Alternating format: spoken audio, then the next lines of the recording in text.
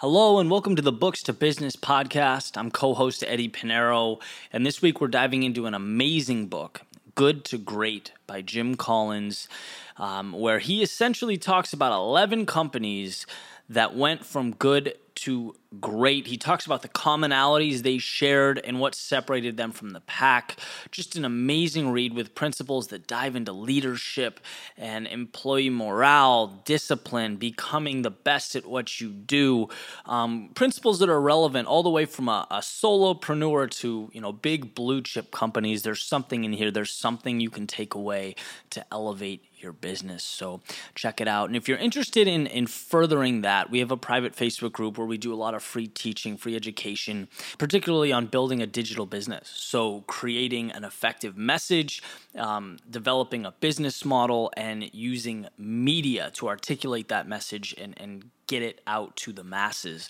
A lot of free training, a lot of tutorials, stuff like that. So if you're a business owner and that's you, we'll put a link in the description. Come check out our free Facebook group. So enjoy the show, guys. This is one of my favorite episodes. I learned more here than I ever have in any book. I mean, one of the incredible things, and I don't want to give too much away here, is it's all data driven. These are all principles, lessons, epiphanies that come right from the data, the numbers, history. There's no opinion, there's no bias here. This is the story that has been told by companies of our past. Real powerful stuff. So check it out and enjoy the show.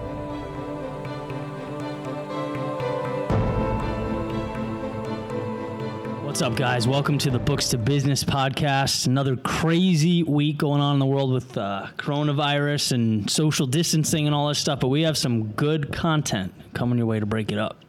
We went to the archives for this one because the emails we're getting in are overwhelmingly about how do I take control of my life? How do I, do business a different way?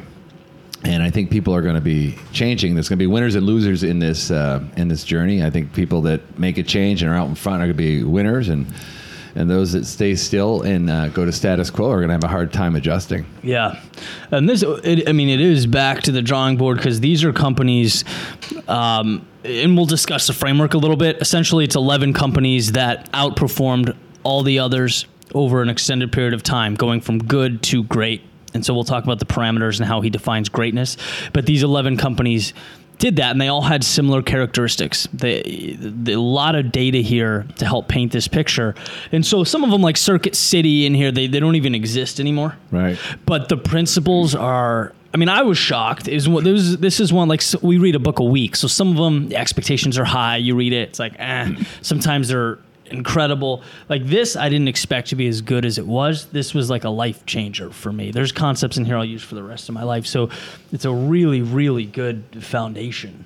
Yeah, this book's about why some companies make the leap and make the breakthrough and others don't. And it didn't study success. What I love about Jim Collins' research and his team is he studied contrast. Yeah.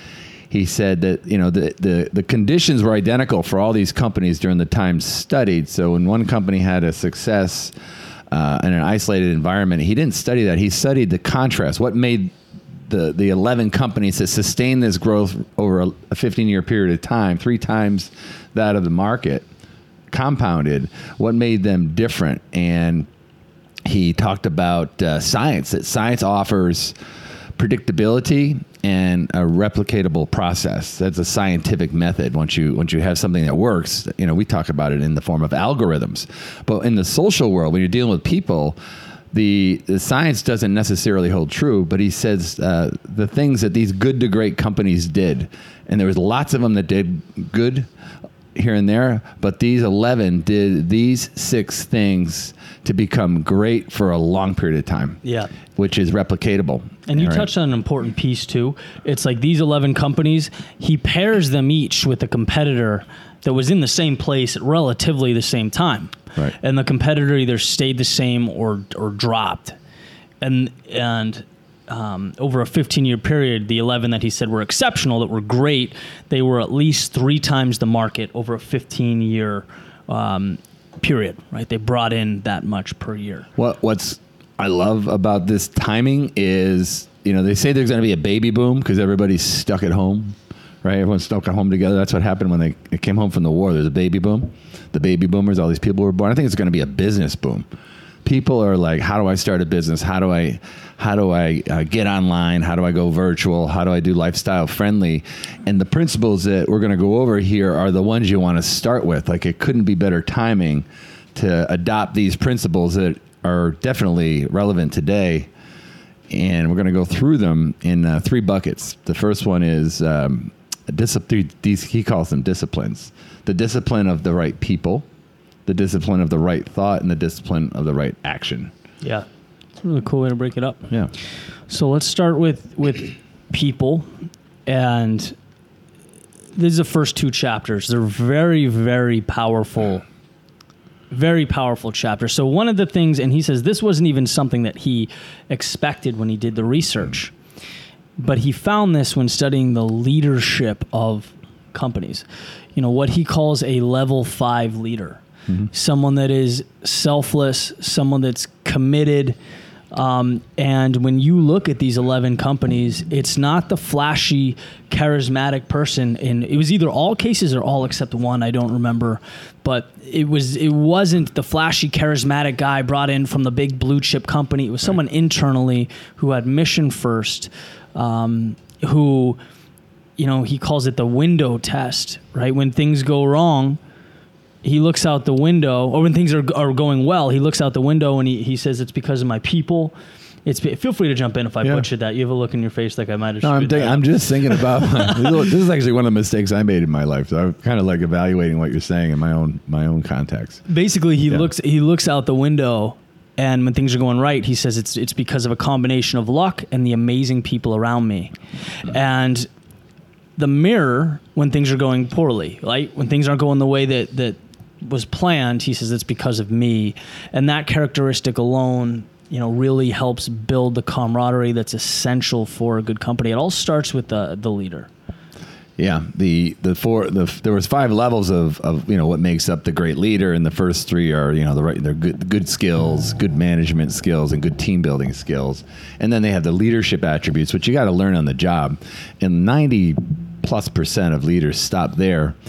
Because most of the leaders, particularly the high-level leaders that you've seen, if they've already done something big somewhere else, their passion may have very well died on the vine there. And when they go to a secondary company to do something again, they're living someone else's vision a lot of times, and they're fixing something. So a lot of times these guys just flip it over and make a quick stock buck. But they don't go for the long time. The level 5 leader in this book, these are people you never heard of ever. Yeah. They're not written about. They're quiet, unassuming, typically homegrown people from within that have a passion to see what they started to finish. And humility was one of them. One of the attributes of the level 5 leader. They had no ego essentially, and then they also had the will to endure long.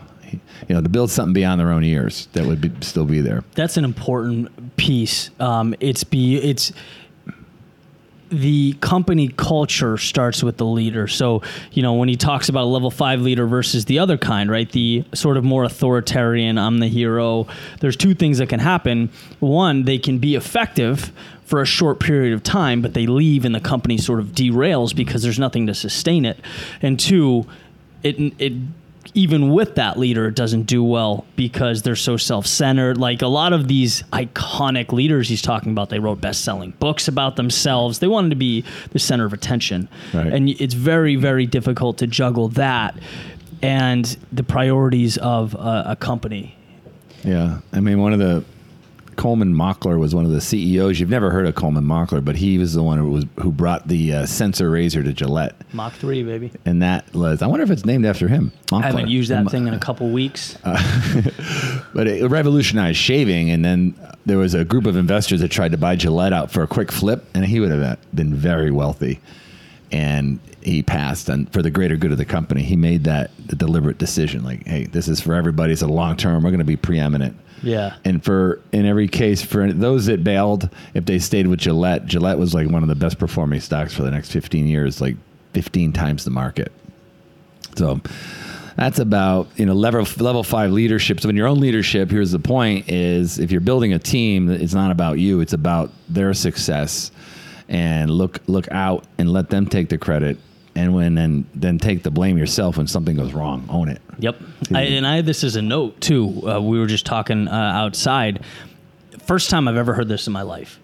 He talks about charisma as a negative because it's so disruptive and so distracting and can dissuade people from wanting to chime in. And the what's the word I'm thinking of? Where like it's like a collective. Everyone's putting in their input. There's a lot of deliberation. Yeah, okay. Sure, versus just like a top-down type, people get swept away by charisma and a lot of times led down paths that aren't beneficial to the group as a whole. Yeah, Ray Dalio's book talked about the idea of meritocracy versus the dictatorial flow down of an idea, and like everyone gets to put in. They're in an environment where they can thrive versus others that didn't do well in the same exact environment. Yeah. Yeah. I like it's a controlled. One thing that is scientific about this book and this research, I was talking to Steve this morning, and I said that, once you have the data and you see the data, the book's like almost a little easy to write. The research is remarkable because they all had the same conditions. Yeah. It's almost like Navy SEALs. Everyone goes to the same exact place. They go in the water at the same time. They're asked to do the same level of physical abuse, and some people come out of it and win, and others just fail.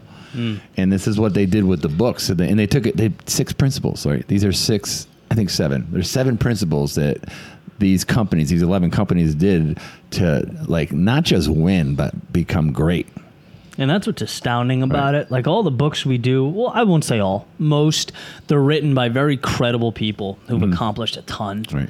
And so, yeah, I want to hear what they have to say, and I'm interested. But there's always a level of bias and self-experience and all that stuff, where this is like literally the numbers tell the story. Yep. A team of researchers looking at the data, seeing the commonalities. It's almost refreshing. Yeah. It's very hard to find stories being told today without it being drenched in opinion. Yeah, and I watched Collins. I always watch the keynotes. My algorithm from reading a book is to play it quickly, follow along while I'm reading, and then watch the keynotes. Or if there's a TED Talk, I'll watch it all. And he was in some nuance. Yeah, he was in TED Talk, not a TED Talk, but a keynote, and he was doing his own principles for his research team. They did everything. Without them, I wouldn't have this data to put this easy puzzle together, right? Yeah. One thing that I liked that Eddie mentioned was the mirror in the window. One part that I liked in the book was he said, when it comes to success of others, he's really quick. The level 5 leaders credit the success to the other people, but when something good happens that they can't find someone to pin it on, he says it's good luck. And then the comparing companies say the opposite. They're like, whenever it comes back on them, they're like, oh, I'm having bad luck. They'll never take the blame. They never look in the mirror. So it's like, not only is it the good luck for the top leaders, but the same similar leaders that don't do well say it's bad luck, and they don't want to give any credit to anyone else. Well, anytime a company fails, it's always leadership. It's like, oh, it must be leadership's fault. And it very well could be. But there are other evidences of shortcomings that are pretty compelling that these principles will touch on. You have the right leader, right? But then you also have to have the right people, in the discipline of selecting the right people. And he has a principle called the bus. Yeah. Yeah. So the bus, and what really makes this special is the order of things, in my opinion, right? So the idea is you want to get the right people on the bus, which sounds intuitive. Any company, you want the right people with you. But what Collins does is emphasize that it's not about the people, it's about the right people. And you want to fill that bus with people that have your back, that have the same vision before you even have an objective, before you know where you're going, before you know how to get there. Because when you have the right people on the bus, they're capable of adapting. They're capable of changing. They're capable of creating a new, life for the company. So he really emphasizes that, and it's a unique way to put it. Yeah, he talks about who first, then what. Yeah. Which I love. The right people on the bus and the wrong people off the bus. And then once you decide what you're doing, put the right people in the right seats. When you put a talented team together, you can do anything you want to do if you have the right capabilities and the right symbiotic environment. led by the right leader. So the right people, the right people focused on excellence. I mean, that's one of the, and these people are not focused on just being good, because good in this book, and I believe this too, is the enemy of great. Yeah. Just like, I think distraction and clutter is the enemy of success. Like when you have too much clutter and distraction and noise in your business, you can't focus on what it is you can do. Right. What can you do better than anybody else, which is another principle. Yeah, the hedgehog principle. Yeah. So basically this idea is, and man, it's just so beautifully painted. He talks about the fox and the hedgehog, right? So we're talking about good companies versus great. A fox it can do a lot, right? A hedgehog can do one thing. And so good companies are like foxes in that they're invested in a lot of things. There's a lot of moving parts, right?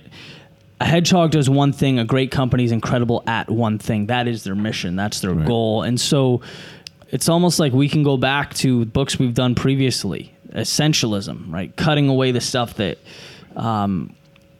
is not important. Finding that one thing that you can crush. And the one thing. There's so many books about that. The fox is kind of a tricky little. They make the result many different ways, and the fox never catches the hedgehog, because the hedgehog has one move that they're the best in the world at. The hedgehog, when in a dangerous situation and a predator is going after them, they roll up in a little porcupine ball, and the predator can't do anything. They can't bite and eat a porcupine. That's all the hedgehog does to survive, and it's this one powerful move, and it's the best in the world at it. And so in the book and in life, you gotta, if you're chasing, my dad told me to chase two rabbits, they both get away, and that was surely not invented by him, but you can't be great at two things in my mind. You got to chase one thing. And there's three circles that he talks about, and they intersect. And one of them starts with one thing that you could be the best in the world at, right? Like, if not the world, like, it's unrealistic sometimes for someone who says, I want to be the biggest company in the world, but you could be the biggest company in your world, right? You can start in your space. We're actually going through that now. Like, when you choose a market, like, I want to sell everything to everybody, won't do as well as I want to sell one thing to this specific group. Right. So the first circle is something be the best in the world at. And by the way, you don't have to be at the time. Like, a lot of companies aren't even in areas where they decide, you know what, we can be the best in the world here. They pivot, they completely transform their company, and they do that. He talks about, sitting at the table with his wife, and she puts down the paper and says, you know what? I think I want to be an Ironman. I think I can, or be an Ironman? Yeah, I can win Ironman. And, that's, she decided in that moment that that's something she could be the best in the world at. So, yeah. And then it's something, the second one is, what do you love? I mean, what are you passionate about? That's the second circle. So let's pretend those intersect, that you love being an Ironman and you also are very passionate about it, and you could be the best in the world. You have an outside shot at winning. You believe it yourself, or your class, in your world, or the world, right? That's the second one. And the third one is, this is probably a bad example for Ironman, is what drives the economic engine, because this is a business book. So what is the X factor that you make a lot of money if you win a race? You could. I guess you could. I'm sure I don't know a lot about Ironman, but all I know is every time I see it, it's like, wow. But those are the three things, and those circles intersect like the Olympic circles do, right? They're all, and in the middle is the is what that one thing is, right? Mm-hmm. Yeah. Go ahead. I was just going to say, you have to have all three. There's no, right? If you're not passionate about it, you don't endure the hardship. If you're not making money at it, you can't sustain yourself. If you're not the best in the world at it, or one of the best at it, you're going to be outdone by someone who is. So it really is like you need those three working in unison. Like balls juggling. We used to use that metaphor. Yeah, exactly. In the middle of it is an important thing. It's one factor. One X. If X equals something, what X drives the economic engine? In my world as a financial advisor, right? I remember putting my team together after I read this book. I think it was 16, 17 years ago. we said, well, what can we be the best in the world at? And at the time we were a franchise. There was 90 franchises, and we were actually headquartered in Manchester, New Hampshire. So in finance in Manchester, New Hampshire, where could we be number one in the world at? And the one thing we came up with that, we didn't have the amount of wealth they had in New York or Atlanta or Dallas or Boston. We didn't have the population, but we could hire. We ended up becoming very good at hiring. We became the best in the company in my mind, and statistically very close to that, if not that is we wanted to be the best recruiting organization in the world. And we started with our world, and the company we were with was probably one of the best companies in the world. So at one time, that organization was one of the best in the world at that particular discipline. Now, here's the mistake I made, is that I would tell people that I was the best recruiter in the world instead of telling everybody that my team was the best recruiting team in the world. That was an example where level 5 leadership did not happen. All transparency. So if I had to do it over again, I would step back and put them in the spotlight. Yeah. This book brought back memories? Oh, I remember a lot of this book. I read it a long time ago, but I remember these principles because I taught them. Of course, the hedgehog principles, if you're starting a new business and you don't know where to start, you gotta pick one thing. Yeah. And remember, we went through that little thing. Like, think about a few different pieces of data. What do you talk about when you're not being paid? That's usually what you're passionate about. What do people ask your advice about? That's usually something that you could sell. What have you been doing for the past 10 years? Right? You start putting it together, you're going to come up with a short list, and there's going to be circles that intersect. And then of all those things, what could you be the best in the world at? Right. And what could you monetize? And that's the exercise you make if you want to go from zero to good and from good to great using these principles. Made that decision a bunch of times. Singing, filmmaking, voiceover, all these things. Like, there's so many ways you could pivot, and Colin says what takes most companies down is not wrong decisions. It's too many options that you get bogged down and you lose your clarity. So you have to cut down. You have to find that in the book. Kroger versus A&P, right? Kroger realizes, hey, people don't want cheaper prices in the 80s. They want superstores. They want options. They want variety. Wells Fargo, banking becoming a commodity, focusing on the West Coast. It's almost like there's relief in the simplification of strategy, so you can truly align your resources and your people towards what matters. Yeah, Kimberly-Clark sold their mills. They were a paper mill, and they sold them. They sold the mills and got into building their brand. They got rid of all the noise and was, we're going to build our brand. And then they ended up buying Scott Paper, big time success. Walgreens started doing convenient locations instead of like numbers of stores. Right. It was a really interesting. These are all very interesting, but that's where the hedgehog fits in. Like, what do you do in one sentence? And who's your client and what do you sell them? Like, I sell life insurance to people who need life insurance under 40. Yep. Right. Got it. You sell life insurance. Right. Or I'm a personal trainer and I help people lose weight. Right. These are all simple hedgehogs. Instead of saying, I usually see a lot of people start to drift, and confused buyers don't buy. And no one has more experience at that than us. We try the same thing. So we learn as we do these books. Right. You learning, Steve? Yeah, that hedgehog was probably my favorite part of the book. But the thing that helped too is that I'm always looking for something to build a framework, be like, okay, that's it. That's what I'm going to focus on. But what he said about the hedgehog was that it could take years to really define that hedgehog. So that was something different as well. I was like, as soon as I heard it, I'm like, oh, I'm going to do it. I'm going to write it out. And I got it. But it took years. I guess that's right. Yeah, that's interesting. A lot of this, there's no such thing as a quick fix in this book. Yeah. And there is no such thing as a quick fix that I've ever noticed that's replicatable. There are quick fixes. You can get lucky. Some people got lucky. Some folks got into the social media space first and early. They popped. Even bad people did well. But that's not replicatable. You want to say, if you pick up this concept, being a level 5 leader is replicatable. Using the bus principle is replicatable. Going to Hedgehog is replicatable. So in the first three principles in a pursuit of excellence, you are looking at, you could stop the video right now and stop the audio and walk away and be very, very capable to run a very good business, but you could get better. Yeah. And to Steve's point, they take time. Mm-hmm. So it's not, there's no like Collins talks about, what people see in a magazine cover or something took 17 years to come to fruition. So all these little pivots, it's following an idea, the Hedgehog mentality, and doing the right things, having the right people on the bus, having the right leadership, and just chipping away day after day after day. And then eventually you're left with something that stands apart.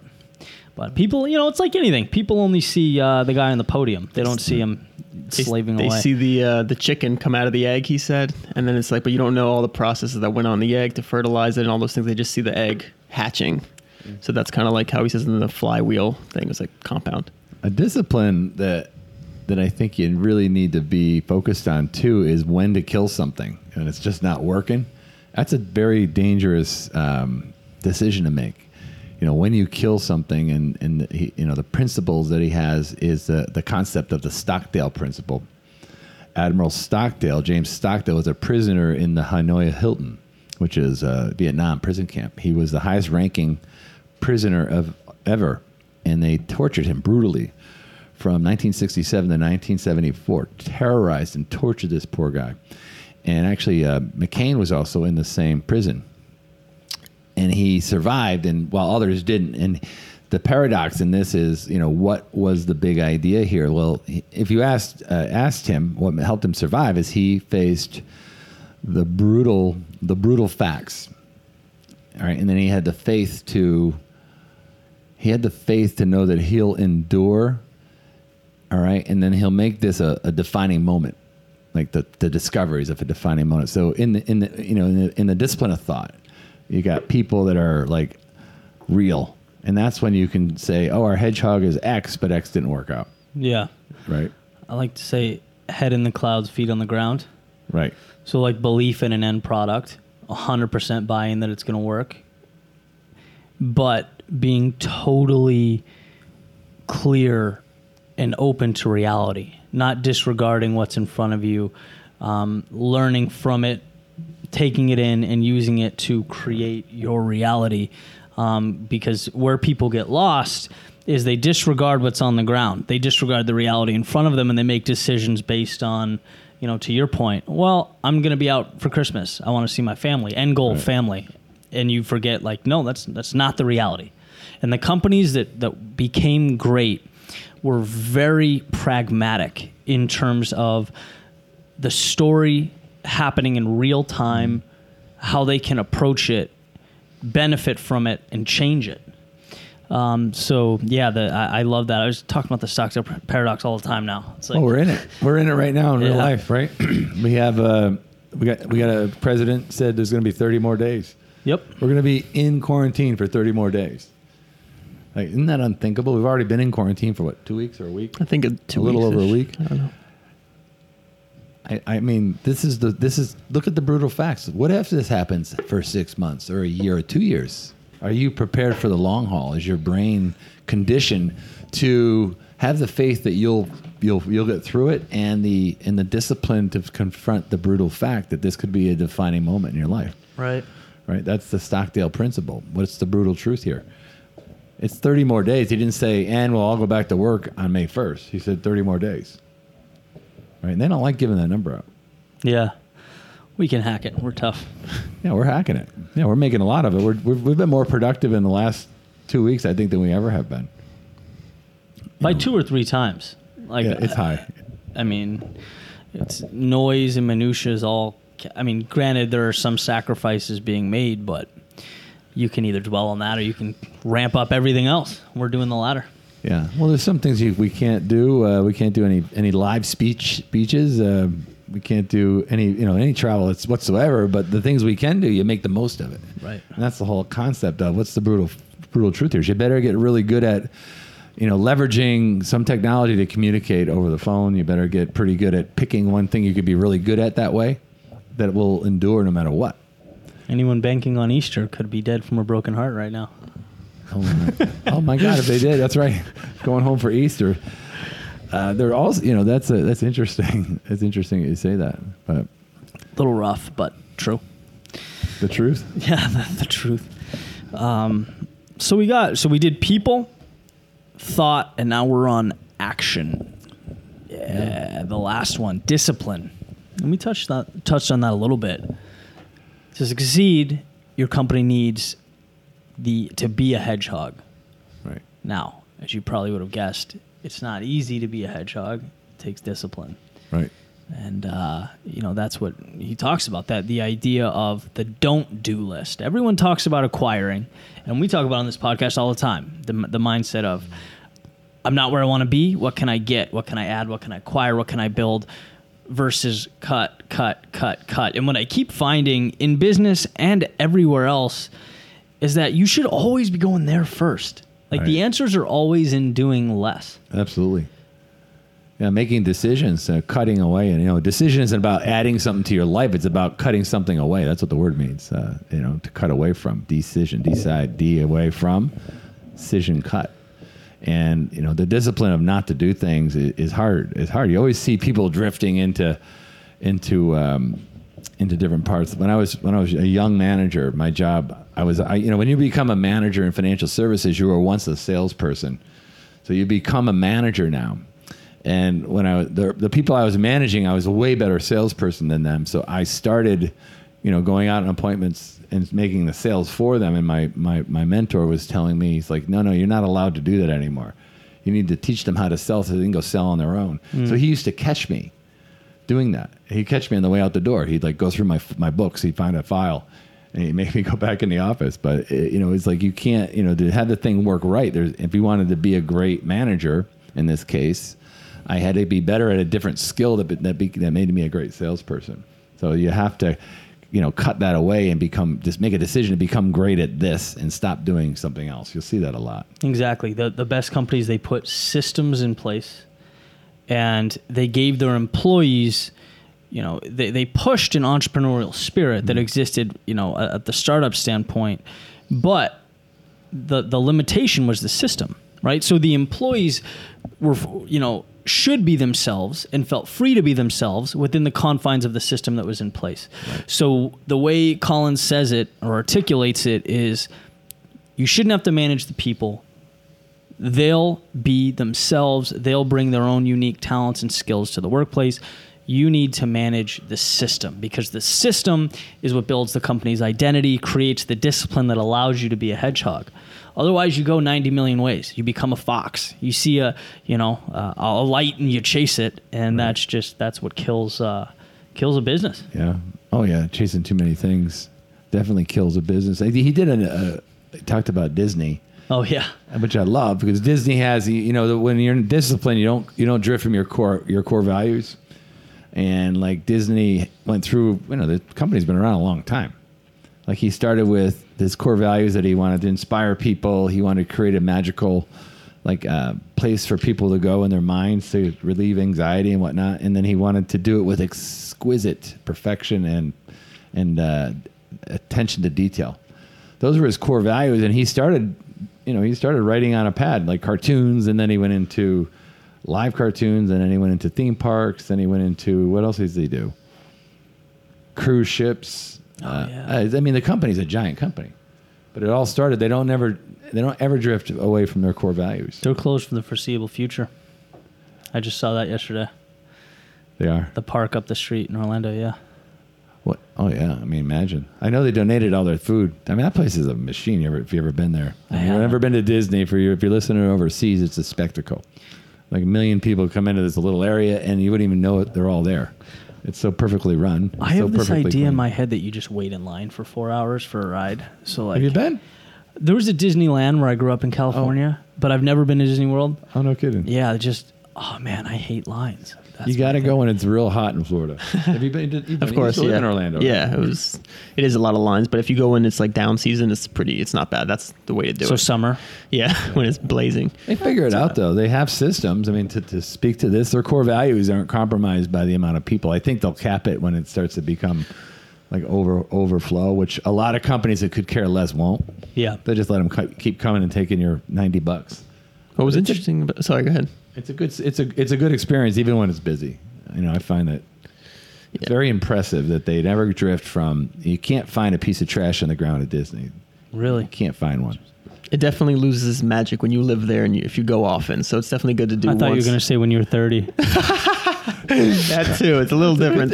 You got to go. We should do a podcast up from Disney. We'll rent a family trip. You got a pretty cheap room up there right now, but we're only 3.5 hours away. One thing about Disney that is interesting is the experience when you go to Disney. I hadn't been in a while, and I got close to the park. I parked very, very, very intricate parking system. You take a tram or a train to a place where you get off, and then you start getting close. When you get a little closer, you start hearing music. Yeah, one of the Disney songs, and you got then there's some smell that hits you from the food, Describe and then the it. colors. Churros. Yeah, just something like that. Yeah, and then the colors hit, and I sat there one day because I was reading all these books. I'm sitting there on a bench outside the park, and I'm seeing people like they're wanting to beat their kids up, and they start smiling when they get close to the thing. They've created a great, obviously a great environment for people to experience. Yeah. Sight, ears, and sound, and taste. They're really interesting. What I liked in the book that was interesting about the core value was that he said that all the level 5 leaderships or the great companies had core values that they stuck to, but they weren't the same. Like there was no consistency between which core values they had, which I thought there would definitely be some kind of correlation between a few, but there was like none. It was just having core values. Yeah, the core values were the same, and then they changed and adapted, as everything progresses. And, with regard to the hedgehog thing, which I guess is parallel to what Steve's saying, it's like there are companies that are hedgehogs in a specific area, and then there are some that are process hedgehogs. So like GE is a process hedgehog. They're in a bunch of different industries, but the way they carry out the business, their core competencies are the same. So that's how he kind of juggles those two, because there are some very successful companies that do a lot of different things, but their process, their approach, and the value they're providing are the same. Yeah, because Jack Welch just died, right? Just recently. I remember one thing about his, I read his book a little while ago, but he sold companies that he couldn't be number one in. He sold a bunch of companies. GE had a lot of companies at one point, and then he's just started, if he couldn't be number one, I think one or two they'd sell. Is that the company that fired the bottom 10% every year? Yeah, he whacked everybody. He's like, well, what's good about that is no one ever sits on their laurels, right? Right. He's gonna take out the bottom 10%. There's a lot of controversy around that. It could be someone totally capable. I got a question that's came in that's similar to what we're talking about, which is, what are the most common brutal facts in businesses you've run? Maybe that's for you, T. Any common brutal facts? One of them was no matter what you do, no matter what you teach them, and no matter how badly you want it, they may not still succeed. That was one that was hard for me to handle. That's tough, yeah. And then, my mentor said, some will, some won't. So what? Next, someone will. And you give everyone a chance to do it. You give them your heart. You get systems in where they can thrive. And if they're the right people on the bus, they'll win. If they're the wrong people, you got to get them. You could think they're the right ones, and then you got to get them off the bus. So that was the brutal reality. I have to teach that to the folks that I'm mentoring. It's heartbreaking when you see someone and you really enjoy them. You should spend a lot of time together, and all of a sudden through no necessarily no fault of your own, because you see others win in the exact same environment. Right. So it's a contrast. Same tools, same training rooms, same physical location. One goes off and makes a 6- and 7-figure income. The other one can't pay their water bill. That's hard. It's hard. It's emotional. So you got to manage your emotions. Is one thing I used to say. Manage your emotions and manage your systems. Yeah, I mean, I'm sort of in a different spot, right? My biggest company has 3 employees, so it's not like I've had teams of 20 or 30. But the most consistent thing is clarity. Right. You know, that seems to be the obstacle that continues to reemerge, particularly because a lot of it is more in the creative space, and there's just such a tendency to convolute things. So, you know, everyone asks me, you know, when it's what book. It's really, you know, 2. The Martian, because of the trials and tribulations. I think nothing articulates it better than that. And Essentialism, because of my own experience, I'll say this till I die. Cutting has changed my life. That's funny because Essentialism is my first one. I'd cut it down to 3. Essentialism, and one I'm reading right now that I love is Why. Simon Sinek's Why. You know, I think we'll be reviewing that book. I haven't read it yet. I'm pumped to read that. I've been listening to him, and like my teaching is, you know, decide and dream and line up your dominoes. So those are really 3 separate books. Essentialism is cutting away, and dreaming used to be as like what you want to be, and then after I read Simon's material, it's like, no, first why you want to be it, and then what, why you want to live in a life like that, and then what? Because a lot of people are in a role right now that they got what first, not why. And then finally, just lining up the dominoes, you know, lining up your steps. So books are, books are something you can use to recreate yourself, brain, body, business. It's hard to pick a book. It is. It's like different medications. It's like, well, what are you looking for? What's the problem? You have a cough, you know? You got COVID. What? Who said that? Oh my God! Everybody's got it right. This book, this book is one you got to read if you're going to start a business, just from the mechanics of the business. So if you're a level 5 leader and you have no employees, you know, prepare to be one. If you have the bus, right, and you don't necessarily have to hire people to start your own business, because you're going to use, if you're hurting for capital, you're going to use freelancers and overseas people. So you want the right freelancers. Or the right contract laborers, and where Eddie and I and Steve, I think, kind of fluffed it out here. We'll give you a quick example with Your Voice to the World, which is our prior name of our podcast. Right. Remember, we were like, what is that? You know, we knew what it meant. You know, build your business, share your voice, and build your business. We knew it, but every time I said it, someone says, "What's it about?" I was like, well, we use books, we curate books, and we teach the concepts for business. And then Eddie's like, one day he goes, well, I'm going to just call it Books to Business. And that's what that's the... quick rebrand. Yeah, that's what we have. Simplicity. It's impossible to not understand that one. It's not very crowded space. But, you know, just to talk about being the best in the world at it, you know, we do 1 book a week, and there's people doing it, but not in this format, I think. So we can be the best in the world at helping people be in business using books as a guide. Let's put it this way. Books to Business, when the URL is immediately available, you're either innovative and you're about to change the game, or everyone knows something you don't. So we'll find out. But it seems, you know, I believe strongly in this. I feel like there's nothing more powerful than a foundation of reading, learning from mentors, you know. Well, I host a private Facebook group with 400 industry-specific people that are very low engaging. You can't inspire this group for some reason. I think it's because I give them good stuff. And now I'm finding that they're actually listening. They just don't want to talk to each other, which is unique because they're all basically competitors. But last week, I talked about I'm doing some take your business online, you know, go from offline to online. And all of a sudden I'm getting, you know, dozens of emails about, yeah, I'm in, I want to do that. I have to do that. It's interesting. Like, they know that the principles I'm going to teach are found in books. Yeah. You know, it's not a technology driver, right? Not necessarily. You know, Collins talks about don't chase technology too much. Use it like a golf club to hit a ball, but don't change clubs all the time because there's a better one. You'll see that a lot, right? With the Church of What's Happening Now app, to do the same thing that the one you already had and know how to use is doing. Right? Yeah. Big misconception. A lot of people think tech is what defines a company. Yeah. You know, and he starts talking about like IBM didn't have the best technology when they started. A lot of big companies didn't. And when he interviewed all the great CEOs and asked them to list their 5 things that made their company successful. 80% of them didn't even include technology. It's core values probably in people. Right, exactly. And then you build up the technology as it comes. Who was this is going to come to me. Walgreens, drugs.com, drugstore.com. Yeah. There was, during the online bubble, this company, either drugs.com or drugstore.com, drugsonline.com. And everyone was like, well, this is the end of Walgreens. Right. And Walgreens didn't panic. They were confident in what they were doing and their mission.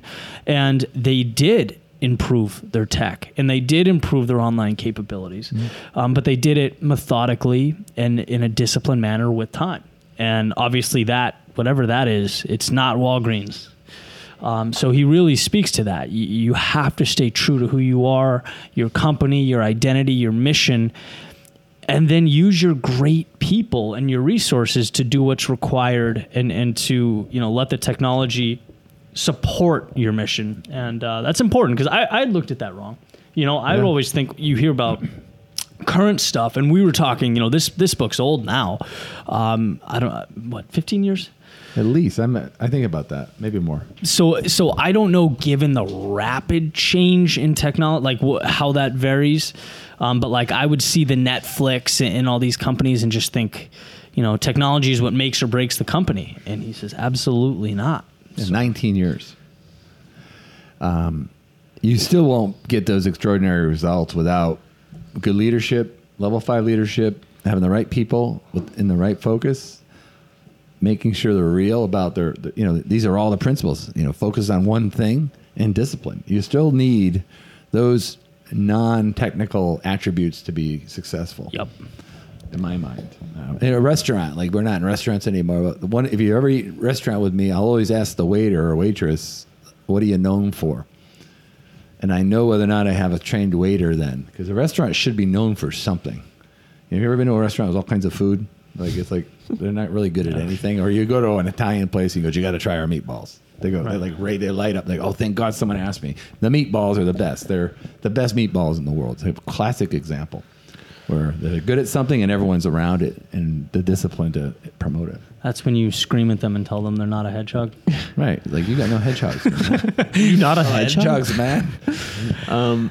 I liked when he talked about the disciplined businesses, but he gave comparisons. Like they could have a whole disciplined operation from the outside looking in, but that doesn't mean you have a tyrant as a leader that's just beating you down with discipline. It has to come from the people, and you make the people disciplined first. But on the surface, it looks the same, but you have to come from within. Like it has to come as a culture instead of just someone telling you to be disciplined. It's like a sports team in the media. I was going to go there too. Were you? Yeah. It's like, what's this? And are you getting along with it? It's like, look, we're good inside. We know what's going on. We're what's the Belichick? Do your job. Do your job. We're on to next week. Right. Yeah. And you can't get 6 words out of that guy. Talk about a guy who's a hedgehog. I love that. Well, a big deal that you can watch. Everyone's going to watch. Like, is it Tom Brady or is it the system? We'll see. I think it's both. Like anything, the answer usually is somewhere in the middle. But he brought a kid. When Brady got hurt, he brought a kid in, and the kid's a quarterback for the 49ers now. Like, very talented person. So it's very difficult. But in cases of great teams, like you'll see these great players like Jordan and Kobe Bryant and Relentless that we looked at. Then you see these great coaches like Davis, Lombardi, Nick Saban, Bill Belichick. It's a really interesting management. It's a combination of having the right leader and the right people on the bus, wrong people off the bus. I think that's a really good analogy in sports. I love how you put it. Like, it doesn't matter when you're talking, what industry you're talking, those principles will always be there. They're fundamental. Never before has this level of research given a as near possible scientific explanation as to why these companies do well, a replicatable process, 7 of them, versus the hundreds and hundreds and hundreds that in the same environment didn't. Like, these are timeless. Like, we apply these today, and you keep applying them. Anytime something's going wrong, step away and look at these principles. So I got the wrong people in the wrong place. Are we losing track? Are we losing our discipline? Are we drifting from our core values? Are we chasing envious technology others have? Berkshire Hathaway has that discipline, right? Charlie and Warren Buffett aren't chasing technology stocks. They're not technology people. They eat at their own restaurants. They do what they know what they do. They're growing rich in a niche. They have a don't do list, and that guides them. Yeah. What not to do. It's kind of interesting, these disciplines that Jim Collins writes about were already spoken about like 10 different times in our books that we've already reviewed. That's why this is an easy book to talk about. What do you think? Should we set up next week here? Yeah, any more questions? Yeah, we have some more questions, actually. Want to take one more? Sure. Yeah, sure. I also have one fact that we did not talk about that I have to bring up. Go for it. The flywheel, which is that there's no breakthrough. It's just constant work. We did touch on that people like have the breakthrough or like they don't see the things that are going on behind the scenes. But he talks about the flywheel pushing it. And then as soon as it builds momentum and acceleration, the energy you put into it starts to fuel your own energy. And people don't see that. They see the breakthrough. They want to see what happens, but they don't see the people pushing it consistently, nonstop, working on that. I love that one. Yeah, that's interesting. It's a little bit like the domino effect. Pretty soon these very large... It starts off with something very small and redundant, and it takes time to build up. So you have, process, build up, and then pop, breakthrough. You get there's a book about it called The Tipping Point. It's like hard to get something to the very top, and when you can't push it anymore, you just give it a little more effort, and it takes over. Momentum. Cool. All right. I have okay. Take one quick question. Sure. It says, in what ways can we make our mindset instilled with greatness? What ways can we make our mindset instilled with greatness? Wow, that's a blank canvas type question. Well, in this book, the Stockdale Principle, the Stockdale Paradox, it's contrast, big thing and little thing. And so your mind, you have to know and trust yourself. Like a big part of life is just trusting that you won't let yourself down. So trusting that the big picture, I'll succeed, I'll be the best, I'll make it happen. And way down in the weeds, understanding what's going on around you, being real, being pragmatic. When you lose or you fall on your face, having the courage to really dive in and look at the pieces and analyze it and understand why. So that you can continue to get better as you march and you take those little steps towards the big solution that exists. So I think if we're talking about context from this book, that's what I would say. I would combine the hedgehog principle from this book. Once you decide what you could be the best in the world at, or your team could be the best in the world at, then to take one from How to Win Friends and Influence People, you give yourselves that reputation to live up to. Mm-hmm. You promote it. You talk about it. You say, I'm this. We are that. We're the best at this. We can help you do that. We can solve this problem. And then you just live it passionately and be real. But that's, mindset is everything. Nice. And that's our product. All right. So we'll wrap up with next week's book. We're going to do Talking to Strangers, which it is on the bestsellers list. We're all big fans of Malcolm Gladwell. I don't know this book, or you guys might even know more. I don't even know what it's about. I haven't read it. I didn't even know I owned it until Steve found it in a shelf. Yeah. I think Ty Lopez recommended that book, and I just haven't read it yet. Oh, really? Yeah. I'm pumped. I mean, I've read Outliers. I thought it was fantastic, and this is very high up on the New York Times bestseller list, or it was as of last week. So, what's the subheading to it? What we should know about the people we don't know. Oh, it's so good. Try knocking on doors for a year. Yeah. Knock on doors. Right now you can't do it, but you learn a thing or two doing that?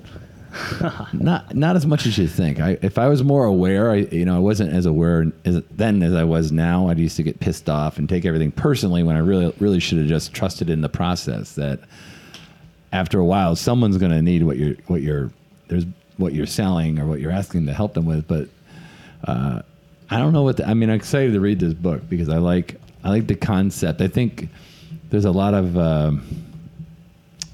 uncertainty when you want to meet new people and break out of your little social circles. Yeah. To try to grow, particularly in leadership. You're going to be in leadership, or you're going to be building and leading teams. I'm hoping that this book will shed a little light on team building. Maybe. We'll find out. We'll be back with Talking to Strangers next week. If you are around and you're quarantining or social distancing, read it with us. Check it out. Ask us some questions, and it'll be fun to get even more people involved in this conversation, like a little book club here. Because I said this last time, and it continues to be more and more true. A book a week for me is becoming a secondary education. It's the best decision I've ever made. And if you have the capacity to join us in that pursuit, I'll call it, well worth it. So you want to drop the number, Steve? Yeah, sure thing. Text us at 754-273-6069. Just text us just like you would any other phone number. All right. See you next week, guys. Take care.